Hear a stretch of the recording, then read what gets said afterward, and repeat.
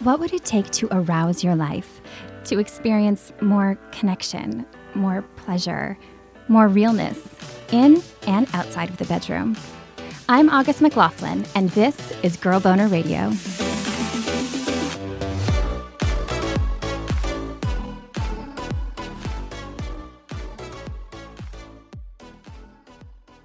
I think role play can be really intimidating. It feels like, oh, do I need to go to acting school for this or something? But the truth is, anybody can role play. It can feel a little awkward at first. It might feel a little scary. Or I know that the first times we really tried role playing, we were both kind of thinking we were on Broadway or something and having to deliver a great performance. And it felt like pressure and it felt awkward. But the more we did it, the more we got comfortable with it. And now we can kind of go into that space very quickly. And then you're sort of not yourself for the moment, and you can leave all that other stuff behind and just be in this really erotic space.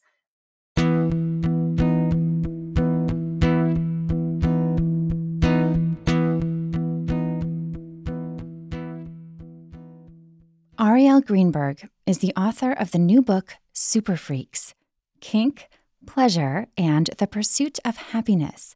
And these topics have been a part of her life for a long time. So when I was a junior in high school, I sort of chose this guy to pursue really because I wanted a prom date. I wanted a date for prom. Yeah. And so I identified this guy who was shy and smart and attractive to me, who was in some of my classes, but he was so shy, and I'm sure he would have never asked anybody out, maybe. So I went after him and basically was like, you should ask me out. You should ask me to prom. And he did. And we started sort of dating, but we didn't really mess around much. And both of us were sexually inexperienced, and we didn't really do very much together. And then over the summer, I remember there was a day when he came over, my parents weren't home, and we were hanging out. She's pretty sure they were both trying to inch their way to something sexual. But neither of us really knew what we wanted or what to do. And he ended up kind of putting his head in my lap and calling me mommy, jokingly, I think. But, it was this kind of role play moment. And I was completely flabbergasted because I think, first of all, we were both sexually inexperienced, and but I already knew that I identified as kinky, internally. And I didn't really know what that meant. I didn't, I had some idea of what it meant for me, but I didn't really know what it meant in the larger world. I certainly had never tried any kinky play with any partners. I had hardly done anything at that point. And I found it, I think, both very exciting that he called me mommy, because I had some inkling of what that could mean, and also terrifying and bizarre, And I think part of what put me off about it, first of all, it was just surprising that this very shy guy kind of came out with this like role play before I think maybe we'd kissed a couple times. That was it. But I also think I was very clear in that moment that I was interested in the idea of role play, but that I didn't want that role, the role of mommy. Looking back, she has a sense of why that role didn't appeal. The fact that I was like a pretty parentalized oldest child. My parents had a third child when I was 11 or 12. My mom was kind of like, I'm bored. I want to have another baby. And then had a baby and was kind of like, nope, that wasn't it. It's not really what I wanted. And kind of handed my little sister off to me. Arielle was expected to do a lot of childcare, and she was also a babysitter for other families. It was how she made money in the summers. And I think I already had the sense that I don't want to be a mommy figure in my erotic life. That's something I already do in my regular life, and it feels like a lot of responsibility. This is not a fun escape for me. I don't think I could have articulated it that way back then, but looking back, I feel like, I had this layered response of kind of titillation, excitement, arousal, and also, pushing it away and kind of like, wait, what is happening here? Plus, it wasn't negotiated. He never asked her to play mommy. yeah, there was a lot wrapped up in that one little moment, which I can completely remember. It was like sitting on the floor of my den in my parents' house and him lying in my lap and saying, "Mommy." Oh my goodness. Today, Arielle identifies as a fetishist. She described fetishism as a kind of kink that's not talked about as much as other things like spanking and bondage. For both of those reasons, the lack of discussion and her own personal connection, fetishism is a big focus in her book. It's also far more than just a sexual interest. So I, like many fetishists, it really feels like an orientation, much like knowing that you're queer when you're young. So from the time I was very, very young, prepubescent, my fantasies revolved around things that most people don't consider typically sexual. And this is true for many, from what I've read from my research, this is true for many fetishists. So a lot of people who are, let's say a shoe fetishist or something like that, know that from the time they were very young, they were drawn to shoes. References to such fetishes, they go way back through history. There are stories about how Leopold von Massach, who famously wrote Venus in Furs and other kinky erotica in the late 1800s, he was a masochist, but he was also really into fur. He wanted his dom to always wear fur. And there are stories about how when he was a little boy, he saw a painting of a woman in fur and he had a cousin who wore a fur coat and he just was like, yes, like this is my thing. And for the rest of his life, he fetishized fur. Arielle's main fetish doesn't have a simple or universal name. From the time I was very young, my sexual fantasies or, sort of what I thought was arousing was basically other people, the object of my desire or whoever, indulging in kind of vice-like behaviors, taboo behaviors. So that is mostly about kind of like overindulging or overdoing it in food or sex or, hedonistic pleasure, basically. Encouraging and witnessing somebody else's hedonistic pleasure is my fetish, which there's no shortcut name for it, unfortunately. There are sort of related terms, like in the gay community, specifically somebody who wants to encourage someone else to gain weight. That person's known as an encourager or feeder, and the person being encouraged is called a gainer. And my fetish overlaps with those, but it's really about the psychology of that indulgence. So when I was a little kid, if there was a cartoon of Hansel and Gretel eating all the sweets in the witch's house, that turned me on. When I was a teenager later and was, dating somebody seriously who I was very attracted to, and we had Thanksgiving at his family's house, and he kind of overate and was kind of proud of it. That's another part of it for me, is like, I want the person who indulges to be sort of proud and smug of their indulgence, not humiliated or shamed, which there are people with that fetish. That's sort of related. But for Arielle, it's more about that vibe of, I get to do whatever I want. So when my boyfriend at the time said, oh, I ate too much, like, I'm so happy about that kind of, I immediately sort of pounced on him. It's one of her core fantasies, after all, though he didn't know that just yet. I think I did kind of come clean about it after that, because I think he was shocked by the fact, and he was talking about it even over dinner. He was sort of saying at the dinner table, like, I'm going to take a third slice of pie or whatever. And I was surrounded by his extended family. It was a very wholesome Thanksgiving meal. And I was kind of slipping under the table because I was so aroused by him going for that third slice of pie. Oh my gosh. I love that so much. When did you start to realize that you are a fetishist? Like, how did you come to identify that way? I think I just knew from the time I was very young. And so I would masturbate to these fantasies of indulgence. And I knew, I watched enough TV shows and read enough books to know that that's not what most people were supposed to get excited about. And so I sort of knew that my sexuality was other, right? It was different, not normal. And the fact that I could be in these, and this, a lot of fetishists talk about this, that you could be in these wholesome settings, watching TV with your family or walking down the street, and somebody, let's say you're like somebody who has a fetish for people smoking cigarettes.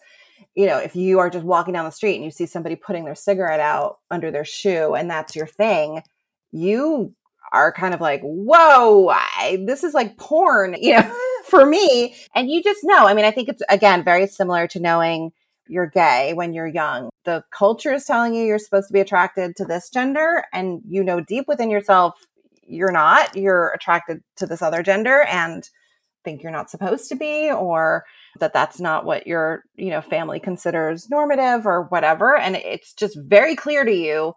Clear that you're seeing the world through a different kind of lens sexually than most people around you.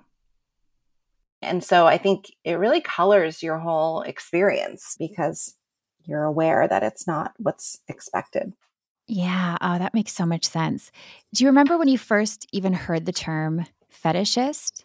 That's a good question. I think probably in high school is when I heard that term. And then I'm of the age that I came of age at the same time as the beginning of the internet. And so when I got into college was sort of the birth of, internet access. There was something called alt.sex. And I, found my way to alt.sex as a college student, and then immediately sort of found community, or at least knew that I was not alone in having these kind of other sorts of fantasies. And not even just fantasies just like mine, although I did find people who had fantasies a lot like mine. But also just realizing that there were other fetishists out there. That really helped chip away at some of the shame that she'd been feeling. Yeah, it was so healing and helpful. And also fun. Provided me with pornographic material that was right up my alley. There was a website or forum that was specifically for gay men who were sort of into guys overindulging in food, I guess, specifically, and being able to read their stories and see photos that they posted and things like that, and think like, oh, yeah, this is erotica written for me. Even though she's obviously not a gay man, she said, for a lot of fetishists and kinky people, the fetish or kink, it trumps factors like gender that are more central for vanilla folks. So for years, Arielle used that gay male erotica site to fulfill her sexual fantasies. She said it was like the perfect thing. Not every interaction she had, though, turned out to be that gratifying. Like this one time. I met, like on AOL or something, a female flight attendant who was, sort of also in her 20s when I was in my 20s, who had posted about having a really similar sexuality. And I remember feeling like, oh my gosh. She had to talk to her. Who was this other woman who shared the same fetish she did? So Arielle reached out, and she said the woman was very friendly, but not exactly interested in having this deep dive conversation, the one Arielle craved. And, she was kind of like, yeah, I like guys who look like this and who do this, And I was like, great, but can we talk about why and, all the details? She was like, I don't know. I could totally imagine that.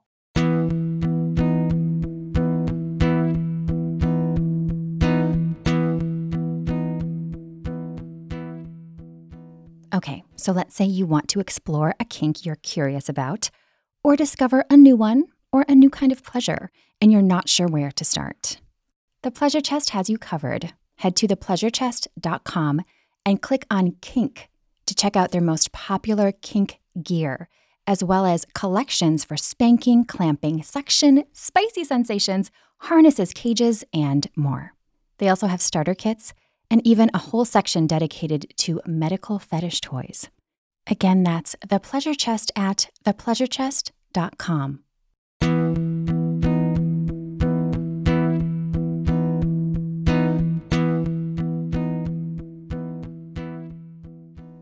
In Super Freaks, Arielle touches on another fetish she connects to, a stability fetish.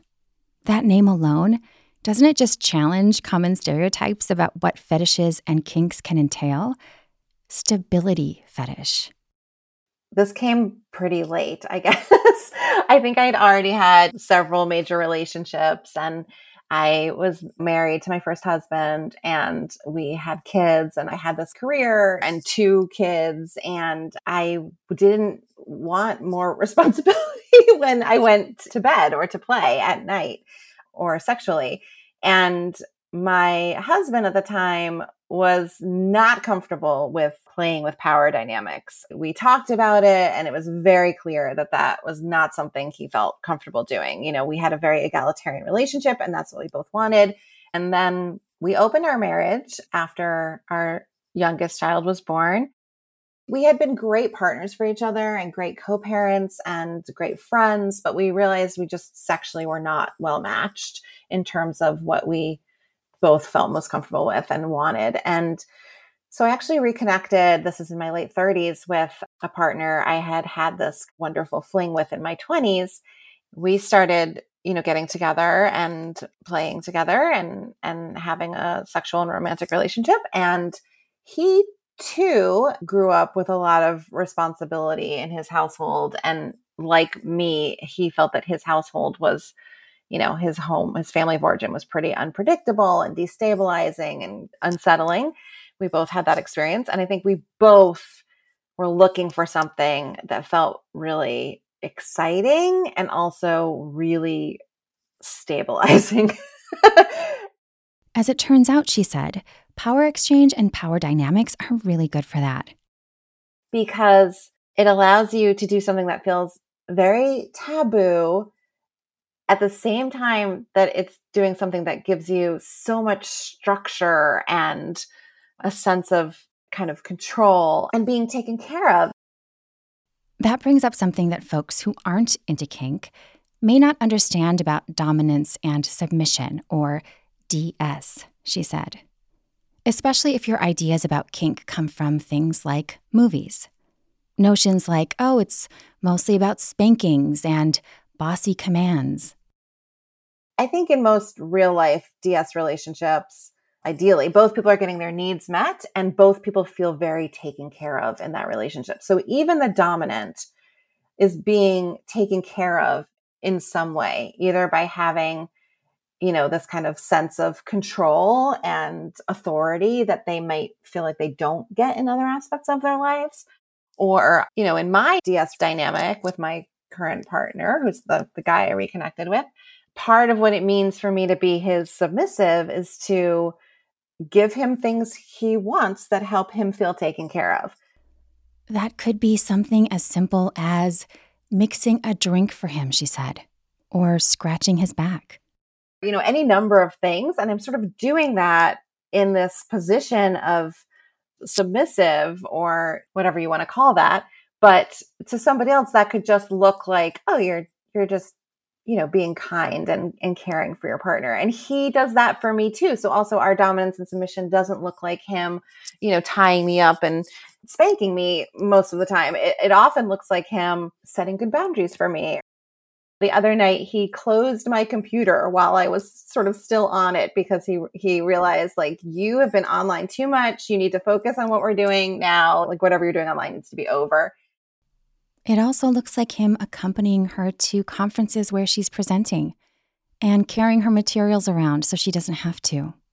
And somebody might think, like, well, isn't that what a sub should do for a dom, like carry your stuff? But in our relationship, he's the sort of daddy figure, and he's the kind of daddy who's like taking good care of me so that I can be free to do my career, like to do my professional duty is a form of stepping in and sort of taking on responsibility for me. Arielle and her partner first really thought about their stability fetish during a workshop for folks who engage in dominance submission full time, not just for dates or sex. We went to a kink camp. That's a wonderful event, and they have workshops. And one of the workshops was on power exchange, dominance and submission, sort of 24/7 DS. And they asked us sort of, what do you feel you're getting out of your DS, or what is the goal of your DS? And one of the participants said, I think ultimately I have a stability fetish. And everyone in the DS circle, folks of all different genders and ages and sexual orientations, they were like, oh my gosh. Yes, that's what this is. This is a way to feel really safe within my sexual space. And like I'm being given exactly what I asked for and exactly what I want. Because DS relationships are known for having a lot of protocol in place and a lot of negotiation ahead of time. There's often contracts, even if people are doing 24/7 DS. That may be one thing 50 Shades of Grey got very right about BDSM relationships. Those in-depth contracts. And like fetishes, those contracts go way back in history. Remember the guy with the fur fetish? Leopold von Sacher-Masoch, who I talked about earlier. He had a DS contract with his dom, and apparently it was an incredible one. And really sort of the model for all of us. And so, you're really talking about things like, how do you want me to treat you sexually? And, what kind of sexual behaviors do you want to have happen and how often and with what flavor? And how do you want me to talk to you about it? And, all of that kind of gets discussed. And then the roles are very clear. Usually you get to step into this role play where the tone and the actions are really prescribed. And that can feel very safe, I think, for a lot of us. And also knowing that you're going to get taken care of, again, either as the sub or the dom, you're going to get what you most want out of this is really reassuring. And so I think, for many people who in the rest of our lives feel like things are very unpredictable and chaotic, it can feel really lovely kind of escape to this erotic space where you know how it's going to play out and you know the role that you're supposed to enact. Yeah, that has to be so comforting. Yeah, which I think is not how people usually think of DS. No, not at all. That's so important. So you ended up after this workshop talking with your partner, and I know you got into a lot of the like childhood stuff that you've mentioned. How did just that discussion and this awareness and just thinking about this concept more impact your sexuality or your relationship afterwards? And we had already been in a DS relationship that we, had been kind of working on and workshopping and negotiating for a few years at that point, I think.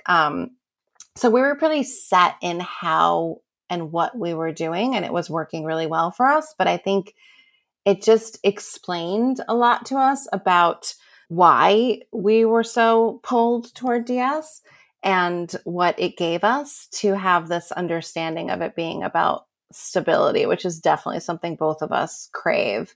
So it was really more about explaining the kind of whys and wherefores of what we were doing. And also because, our DS doesn't look like a lot of it doesn't look like the stereotype, right? It doesn't involve a lot of dungeons or toys or things like that. And it's really much more about relying on one another to take care of each other in these very specific ways. It just kind of helped explain what we were already doing to ourselves and underscored the reasons why it was fulfilling. Because I would say that my partner doesn't necessarily identify as, particularly kinky. Like I think if you kind of looked at, if he sort of said what he most loves, it's mostly, kind of pretty vanilla, but the role play aspect of it is where the kink kind of comes in and also where the stability comes in. I think it feels very reassuring to him to know that he has this kind of job where he's going to take care of me in this particular way with this particular flavor. And I'm going to take care of him in these particular ways and with these particular flavors. Arielle and her partner's DS dynamic isn't just limited to things like boundaries around work or helping out at conferences. It also gets pretty steamy. Again, this kind of really goes against the stereotypes of the dominant being the top, but there's a reason why the term dominant is separate from the term top. A dominant is about a kind of psychological, again, role play position. And a top is about the actions that you're performing, I guess, right? She shared the example of sensation play, which draws on particular senses. So let's say you're in a DS relationship and you're going to play with sensations by having, let's say, one partner blindfolded. You eliminate sight so that other sensations are heightened. It's easy to assume that the dominant partner would be the one tying the blindfold on the other, right? And they might be, but only if that's exactly what they really want. Because the idea, Arielle said, is that the dominant gets what the dominant wants. Since Arielle is into people indulging their hedonistic desires, it often looks like her partner's saying things like, I want you to go down on me more, or really like lying back and letting me pleasure him is a big part of our dynamic. And again, I think most people think of that as like, oh, that's what the sub does in a way, but in our dynamic, it's so indulgent that he just gets to lie back and say like, you pleasure me. And I love that. I love that role. Other times, their DS dynamic plays out by him going off and doing something naughty that they agreed upon in advance, and then he'll return to tell her all about it. For example, we can be on vacation. My partner say like, okay, you take care of the kids for now. I'm going to go to the hotel bar and have a cocktail and come back later when I'm ready. And I'll say, yay, great. Yes, please. And then text me from the bar and say like, I'm on my second cocktail or whatever it is. And I'm coming, I'll come back when I feel like it. And I mean, the truth is he would totally come back if I needed him. But, we're sort of both playing this game. And I say like, oh, that's so bad. That's so naughty of you. It's the middle of the day or whatever. And then he comes back. And then that night when we're in bed, I just say, tell me, daddy. And he will say like, yeah, I hung out at the bar and I drank whatever I wanted. And I'm like, woo! I'm so excited. So it's often like storytelling they do in the bedroom, based on the indulgent following of his desires. Not long before we spoke, those desires were especially kinky, specifically to be part of a gangbang. That's where one person receives penetration from a few or more people in a row. And it was like a very vetted, carefully orchestrated, carefully negotiated gangbang. And, I stayed home and he went off and had this sexual adventure. And, the way we talk about that leading up to it and afterwards is like, ooh, you're going to get to do this naughty thing and you're going to go fuck somebody else. And I'm going to stay home. But I'm genuinely so thrilled for him and so delighted that he gets to have this experience that's really fun for him. So her job is to encourage him to do that thing. And his is to spill all of the spicy details with her afterwards.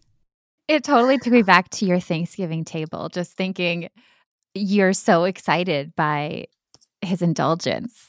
Yes, exactly. Yeah, that's right. I love it. One of the things I'm excited about as I'm imagining listeners hearing about your experience is that I'm almost certain there will be folks who hear this and go, oh, I'm kinkier than I thought. Or maybe for the first time, I'm thinking I might be kinky. They think they're so vanilla because they don't fit these different, molds or stereotypes.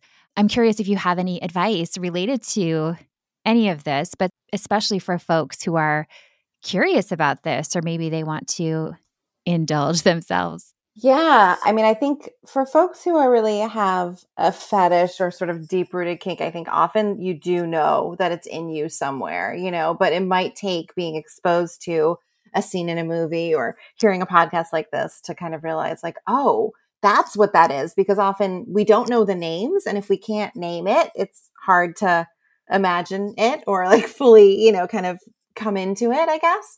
So one thing I would say is that I think, role play also gets sort of short shrift because, it's very limited and stereotyped because people think about role play as like, oh, we're cop and robber, I don't know, like whatever it is, teacher and student, all these kind of role plays in sort of typical mainstream porn, whatever the costume store has. But the truth is role play is really infinitely flexible based on whoever is indulging in it and doing it. And I think of role play as a really great and important way to escape your everyday experience and get into a sexy space. Because most of us, as adults have responsibilities, we have stresses, whatever it is over the course of our normal day. And, often we're looking to these erotic moments as spaces where we can really leave all that behind and just have a wonderful, pleasurable time. But that can be really hard if you're carrying all of your daily stress and anxiety into that space. And so by pretending to be somebody else, you get to step out of that. And I think role play can be really intimidating. It feels like, oh, do I need to go to acting school for this or something? But the truth is, anybody can role play. It can feel a little awkward at first. It might feel a little scary. Or I know that the first times we really tried role playing, we were both kind of thinking we were on Broadway or something and having to deliver a great performance. And it felt like pressure and it felt awkward. But the more we did it, the more we got comfortable with it. And now we can kind of go into that space very quickly. Then you're sort of not yourself for the moment and you can leave all that other stuff behind and just be in this really erotic space. So it's really a matter of figuring out the role play and the tone and the specifics of the role play that work for you. Let's say you want to try role playing as teacher and student. There are actually a million ways that could go, right? Like you can be a shy teacher. You can be both shy. You could be both aggressive, humiliating. You could be praising. You could be, there's just literally an unlimited number of tones or ways that you can play that. The key is figuring out what you long for and then going from there. Yeah, like whatever it is you need. If you feel like you need to be in control, if you need to feel like you are surrendering control for the moment, if you need to feel taken care of, if you need to feel told what to do, whatever it is, you can come up with some role play that will allow you to kind of tap into that mood with a willing and enthusiastic partner. I love that.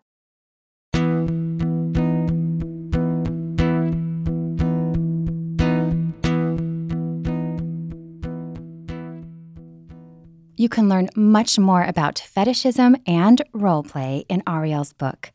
It is full of information and tips and history, all shared in this really fun, creative way. Here's what Arielle most wanted you to know about Super Freaks. When I said that I, back in those early days of the internet, found that one flight attendant who had a similar fetish, and I was just like, let's talk about it for hours. And she was kind of like, I don't know you. I'm busy. Yeah. My book is meant to be that long conversation, right? Like that deep dive, and be thoughtful and excited and enthusiastic and conversational about all manner of kink for people of every gender and sexual orientation and age. I'm really hoping it's very inclusive in that way, and also inclusive of kinks that are not often discussed. Again, like fetishes specifically, I do touch on a lot of fetishes and other kinky behaviors that I think are not covered in a lot of other books. It's not a how-to guide, and it's not academic theory or history, and it's not straight up erotica, but it's kind of a blend of all of those things. And it's meant to be, really fun to read. The fact that the subtitle is Kink, Pleasure, and the Pursuit of Happiness, I want it to be a really upbeat, positive book about these topics that are often thought of as like, even lovingly, as dark and sort of sinister. I think a lot of people in the BDSM community like that about it, and they like that it's serious and dramatic. But the truth is, we've met a lot of kinky people at this point, and they are playful. You have to be playful to do this stuff, and hopefully you have a sense of humor about it. Because if you take yourself too seriously, it is all, in the end, all play. It's all fantasy. And so, to my mind, you have to have a sense of humor about that, and you can't take yourself too seriously. This book is meant to be fun and help people feel hopefully less alone.